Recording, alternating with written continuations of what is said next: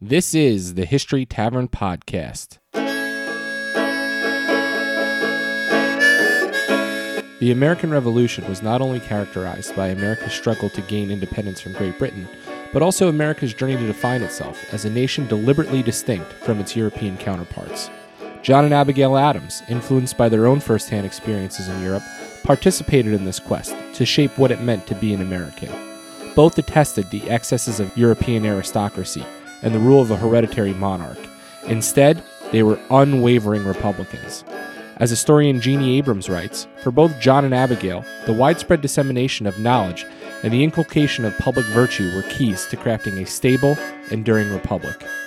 On this episode of the History Tavern Podcast, hosted by me, Nick Toney, I talked to Dr. Jeannie Abrams about her brand new book, A View from Abroad, the story of John and Abigail Adams in Europe. The interview picks up after I asked Dr. Abrams how previous historians have covered John Adams. For many, many years by some of the flashier revolutionary figures, and especially over the last couple of years, obviously Hamilton very much in vogue, and Jefferson, and even Washington. So I'm afraid that in many ways Adams has gotten short shrift to some level. David McCullough's book, McCullough's a tremendous storyteller and a very talented writer and journalist, but he's not trained as an historian. But he did a lot to kind of resurrect Adams's reputation.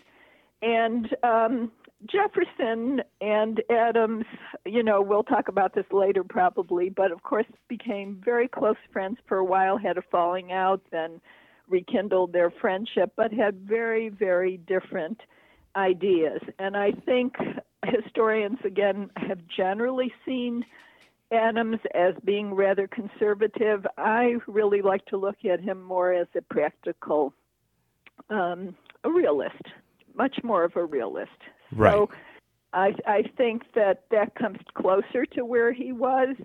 And as we go on, we'll talk about some of the differences. But I think Abigail's had more attention in the last couple of years than John, but a couple of very good books, really specifically on his political philosophy, have come out, one by Ryerson, one by Mayville. And again, we may get into that. It's rather intricate and complex, so maybe the readers will get into that if they look at the book. Sure. Can you talk about, obviously the theme of this book is it's sort of, and it's the theme of one of your previous books, in part, about the first three First Ladies. What did it mean for John and Abigail Adams to be a Republican, with a small r? It wasn't just a way of governing, it was a way of life. That's correct. And I think for both John and Abigail, and we see this again and again, and many of the patriots were driven by these principles, but I think none more than John and Abigail. It was really underpinned by a great devotion to the public good and duty. And Adams early on wrote his then friend Mercy Warren to say, the underpinnings of all good republics is public virtue. And even down to the way that you dressed, which is, I think, something that plays out quite a bit in your book about First Ladies, sort of plain, humble, that kind of thing. Well, let me modify that a bit. Sure. I think simple elegance. Right. I think that they felt there was a certain level of elegance that came with the position and that demanded a certain amount of respect. But what I think the Adamses in particular, and even the Washingtons, disliked ostentation. And it's interesting because Jefferson, of course, really touted the virtues of simplicity and, kind of famously entertained visitors in the White House in his slippers, and for his inauguration consciously did not go to the inauguration in a fancy carriage.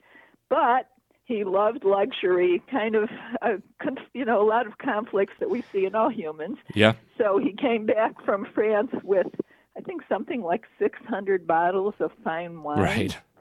Beautiful statuary, porcelain, clothing. So I think he struggled with that. And the Adamses also certainly liked fine things. They brought back beautiful things for their new home, but very, I would say, consciously frugal and very conscious of not being excessive. And Abigail, I think, as much or maybe even more than John, is writing about the virtues of being a Republican. And is sort of, at least in your book, it seems every chance she gets, she's writing to her children, to her sisters, sort of what it means to be a Republican, what it means to be American, and it revolves around how you carry yourself. Yes, and I think she could be preachy at times, right. but I really think she was sincere. She really felt very much that honesty, integrity, those were the principles that Americans had to adhere to. Can you talk in their government, in their interactions with one another, and even in their dress. Can you talk about John's first journey to Europe? Obviously, that's a big question, but his first journey, sort of what the task he's given, and it's a relatively short journey compared to the second journey he makes. Right.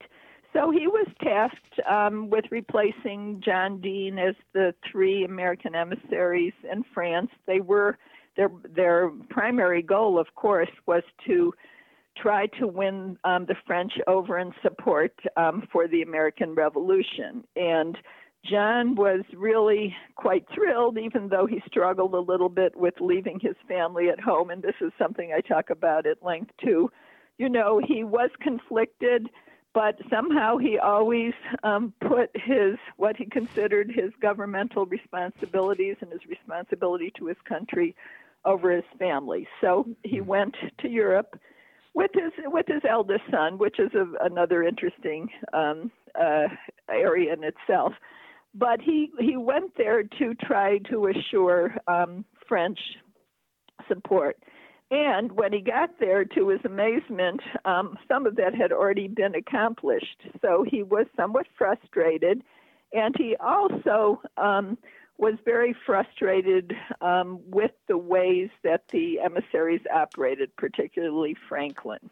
They had been, of course, revolutionary comrades, but in France, I would say they moved farther and farther apart because, in part, Franklin didn't fit Adams's perception of what an American Republican should be. Too much emphasis on pleasure, dining, social life, and Adams was of nothing.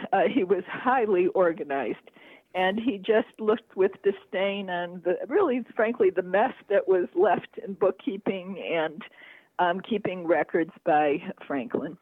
So Adams had this disdain for the European aristocracy long before he visits Europe, and I think Franklin doesn't share that same disdain, or at least Franklin fits right in. It seems in Europe. Well, one of his biographers really, I think, hit the nail on the head when she said that he was rather a chameleon-like personality, and he was able to adapt himself to whatever his environment was.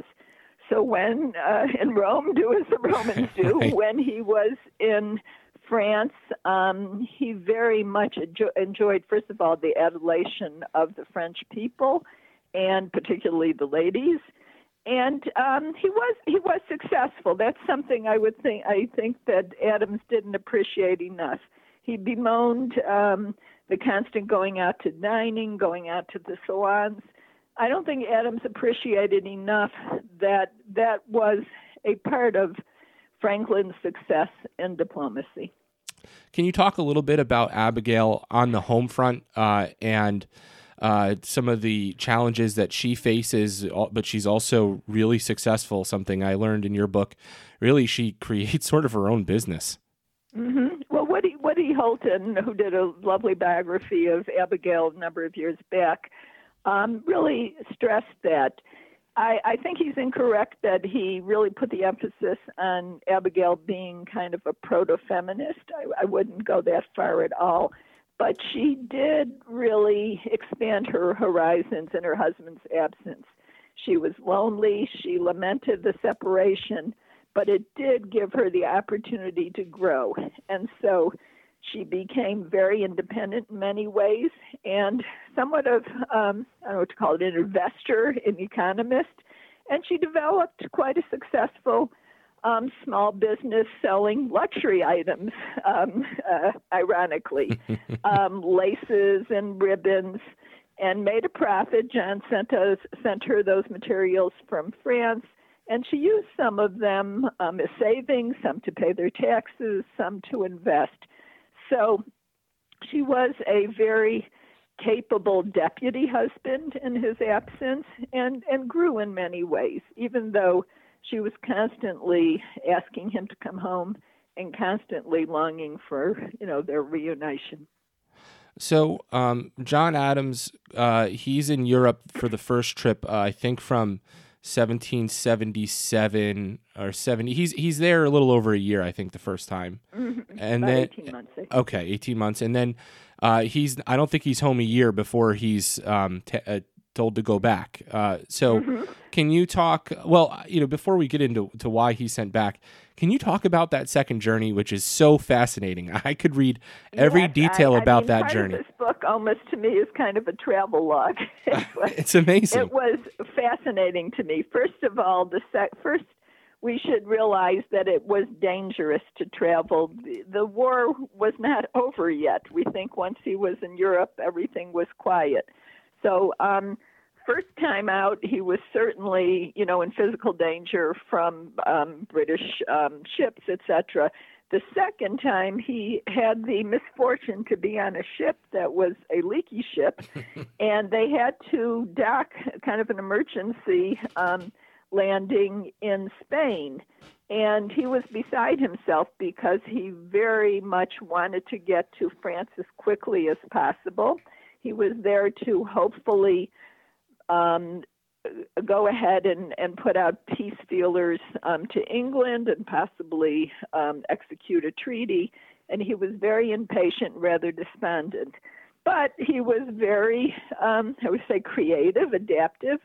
And he and his party, which included his sons, traveled kind of by mule pack across some very high mountains and all kinds of weather. And he himself said, I've traveled for my country in so many ways, but nothing as fraught as this. So they all got sick. They had terrible accommodations in many places, but he was very stoic, went on, and he was very proud of the fact that his eldest son, John Quincy, really, comported himself well.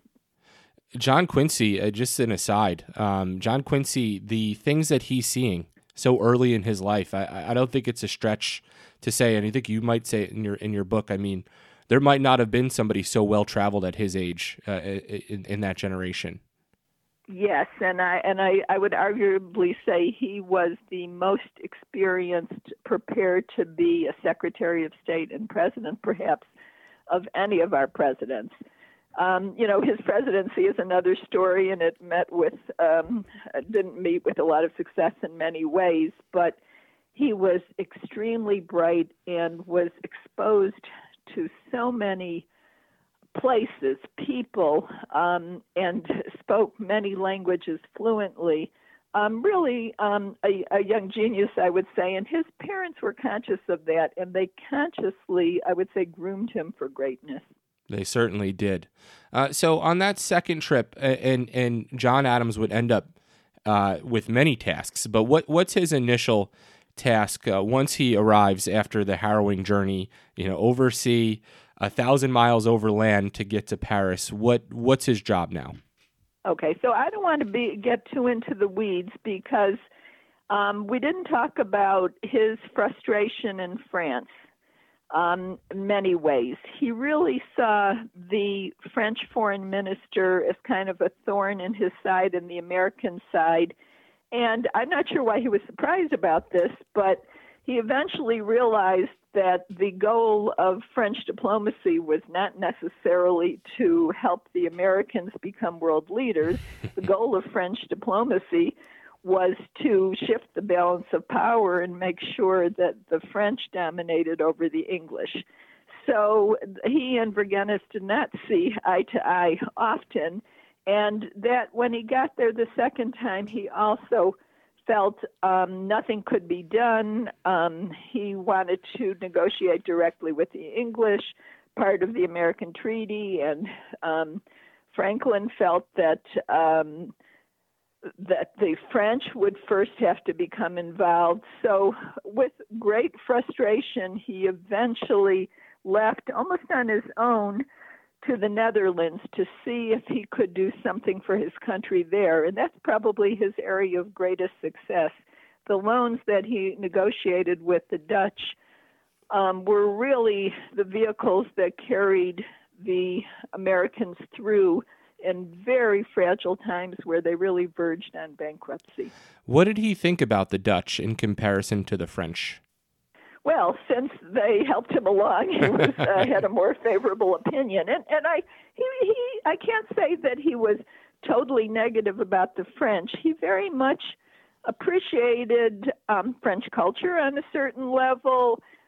He certainly appreciated the French charm and polite society.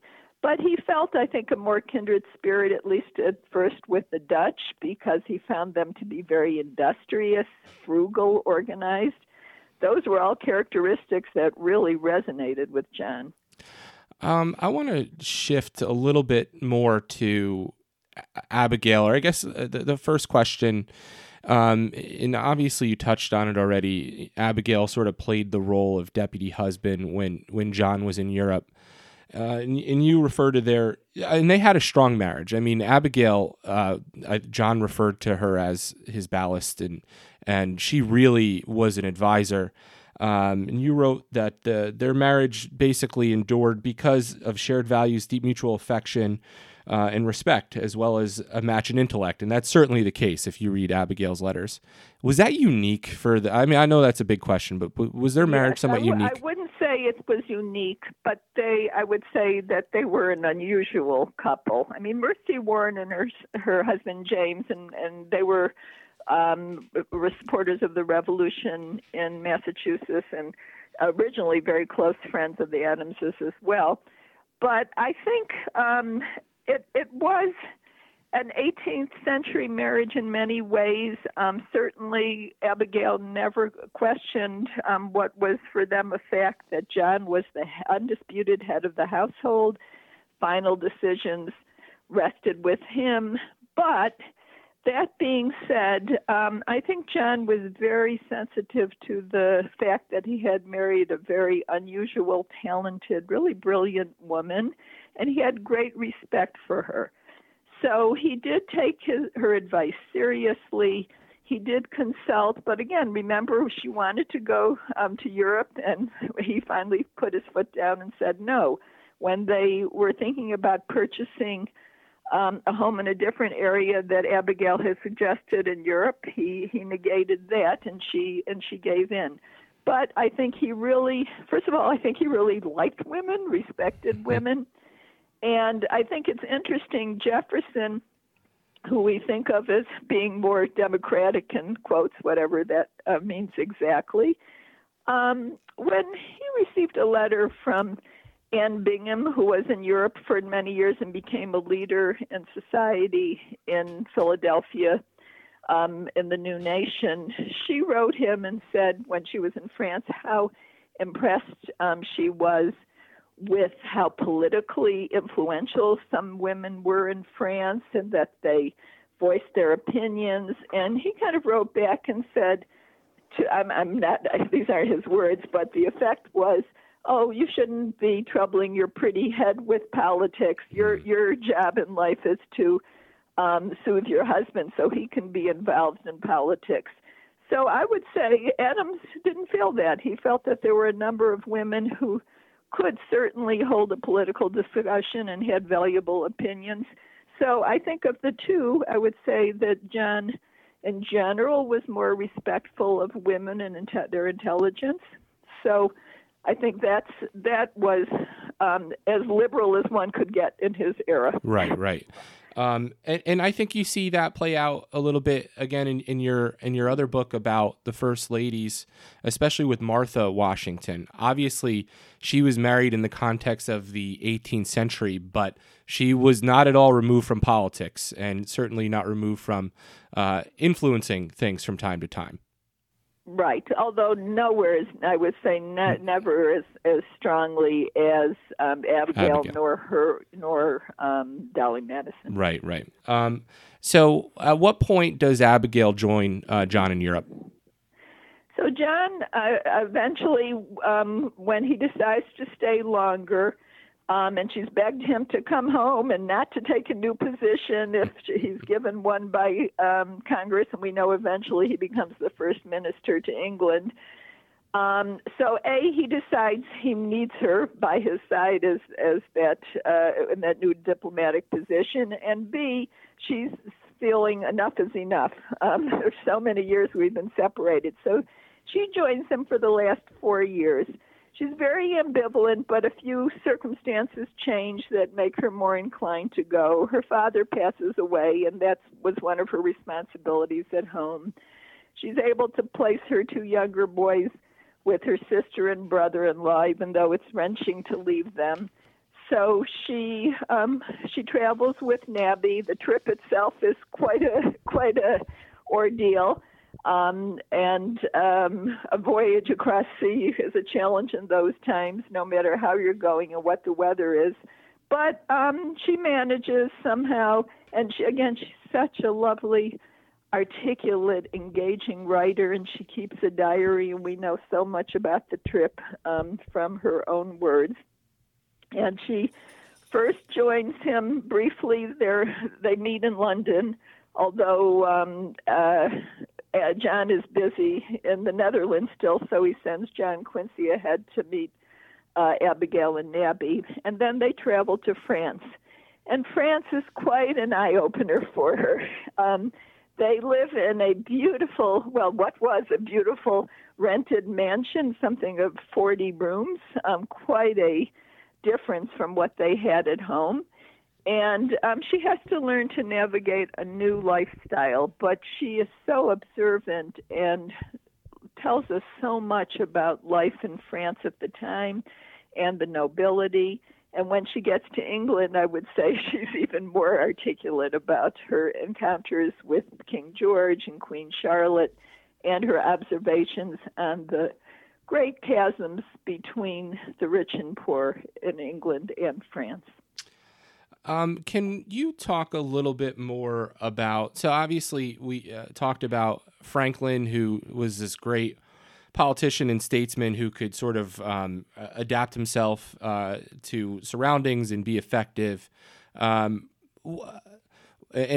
the obviously, again, the theme of your book is how Adams and John and Abigail are shaped by their experience in Europe and define sort of their what it meant to be American and Republican by sort of contrasting it with what it is to be sort of European and what they see there. What does Europe do for Jefferson? How is he changed by Europe? Well, Jefferson abhors, and he says it over and over again, abhors the aristocracy, abhors the monarchy. And it really moves him, I would say, somewhat more to the left. Jefferson develops a view that Americans are exceptional and that America is a perfect backdrop for a republic, a democratic republic. Adams and even Abigail, John and Abigail never had that same feeling. I think they felt that America really provided great opportunity because of the size of the country, the richness of the resources.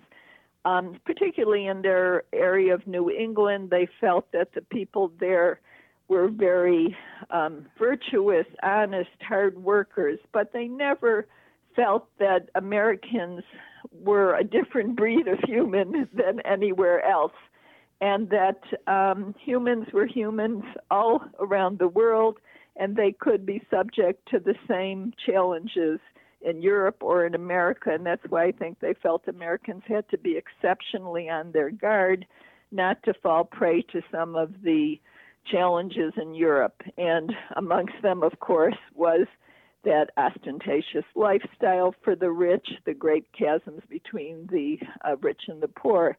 So while Jefferson felt that there was something innate about Americans, I think John Adams really felt that the only way that you ensured liberty and equality of opportunity was through careful lawmaking.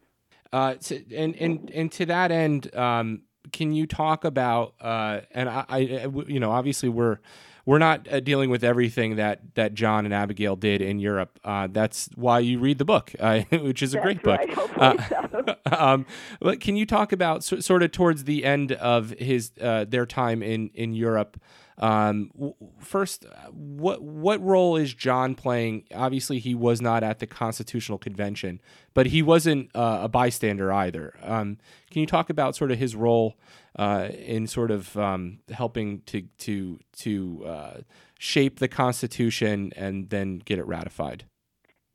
Well, first of all, I want to point out one of John's talents, I guess I would say, or one of his major contributions was his correspondence and kind of that international republic of letters, that he was in touch with so many people back home, even influential politicians. And I think people had respect for his ideas. He was probably the most talented political scientist of the Americans of his time. He read so widely and deeply.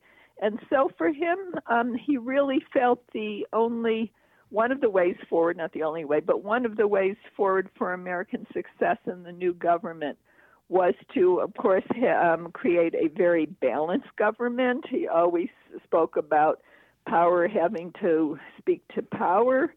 And, of course, he was maybe one of the strongest proponents for a balanced government.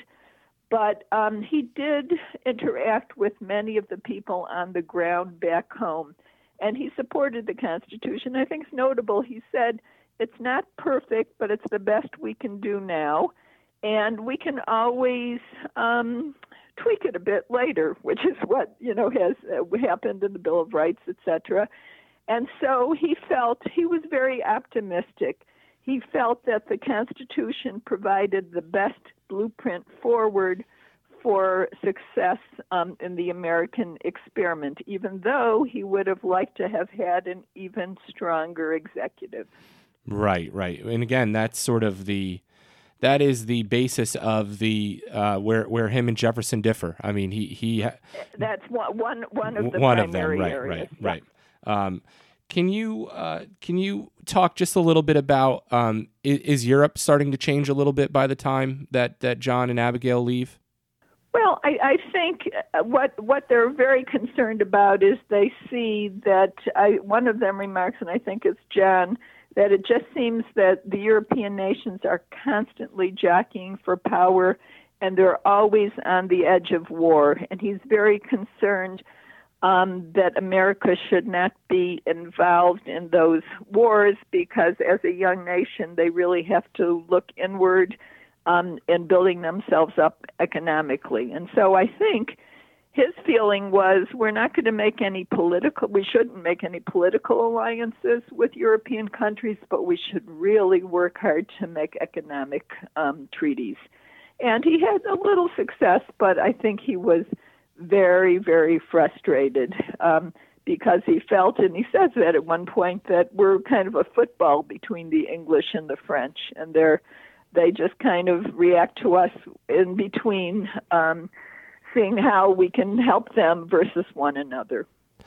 So you said that, I mean, basically that John could have learned how to play the game a little bit better. I mean, he, like you said earlier, he almost didn't seem to realize that the French have a perspective and that the French have interests that aren't always going to align with the American interests. But his time in Europe was also pretty successful, as you said, with the Dutch loans. He's a big part of the Treaty of Paris.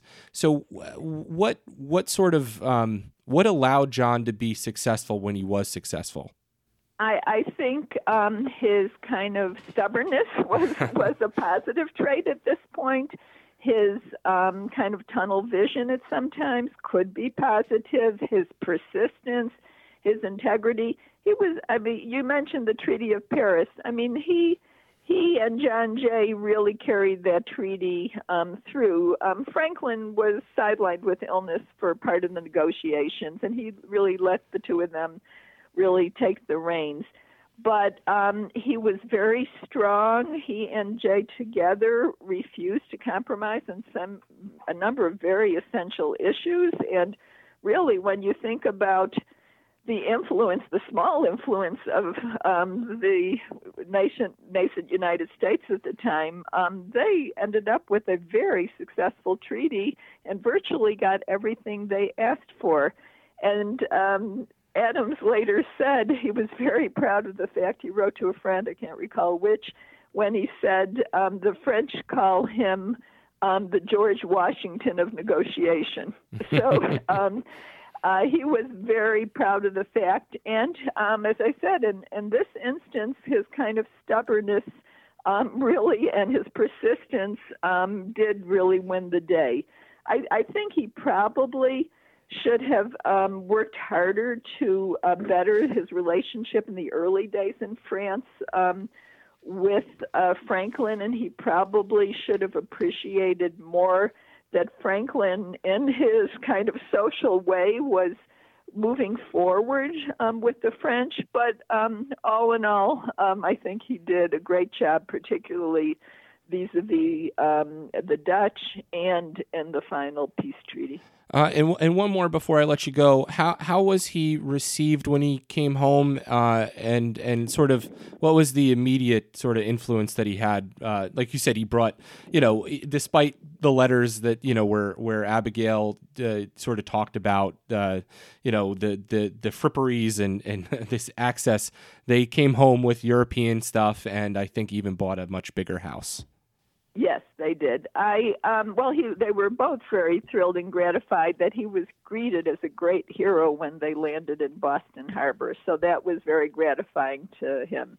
Then he goes on, of course, to be the vice president, and he famously says, I'm paraphrasing, but considers the vice presidency the most insignificant office ever created.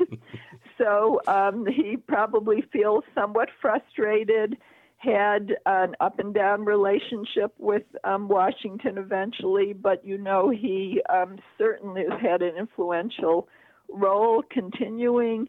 And as president, unfortunately, he wasn't reelected. And famously that he was defeated by Jefferson, which is what prompted their greatest falling out. And he snuck out of Washington before the inauguration. That's reminiscent of today. Sure. But to his credit, I think in his retirement, he really became a sage for the American people. And if you ever have a chance to read the letters between Jefferson and Adams after they reconciled, they are just wonderful pieces, and I recommend them to everyone. They were both terrific writers, and I also feel that Adams mellowed as he aged, and I always think he had a great sense of humor, and he understood his own weaknesses, and sometimes poked fun at them or tried to improve. But I think it's Ellis, I'm not sure who says that Adams was the most human of the revolutionaries, and I think he was. It is remarkable, as blunt and as honest to a fault as he could be. He was always respected by everybody, and I think that's a testament to his character. True. And Abigail even wrote, I think, her sister when they were in England and the English were criticizing the American government. She pointed out that they never no one ever criticized Adams personally for any lack of honesty, breach of morality, or anything else. She was very proud of that. The book is A View from Abroad, the story of John and Abigail Adams in Europe. Jeannie Abrams, thank you so much for talking to me and taking some time today. Thank you. A pleasure being with you.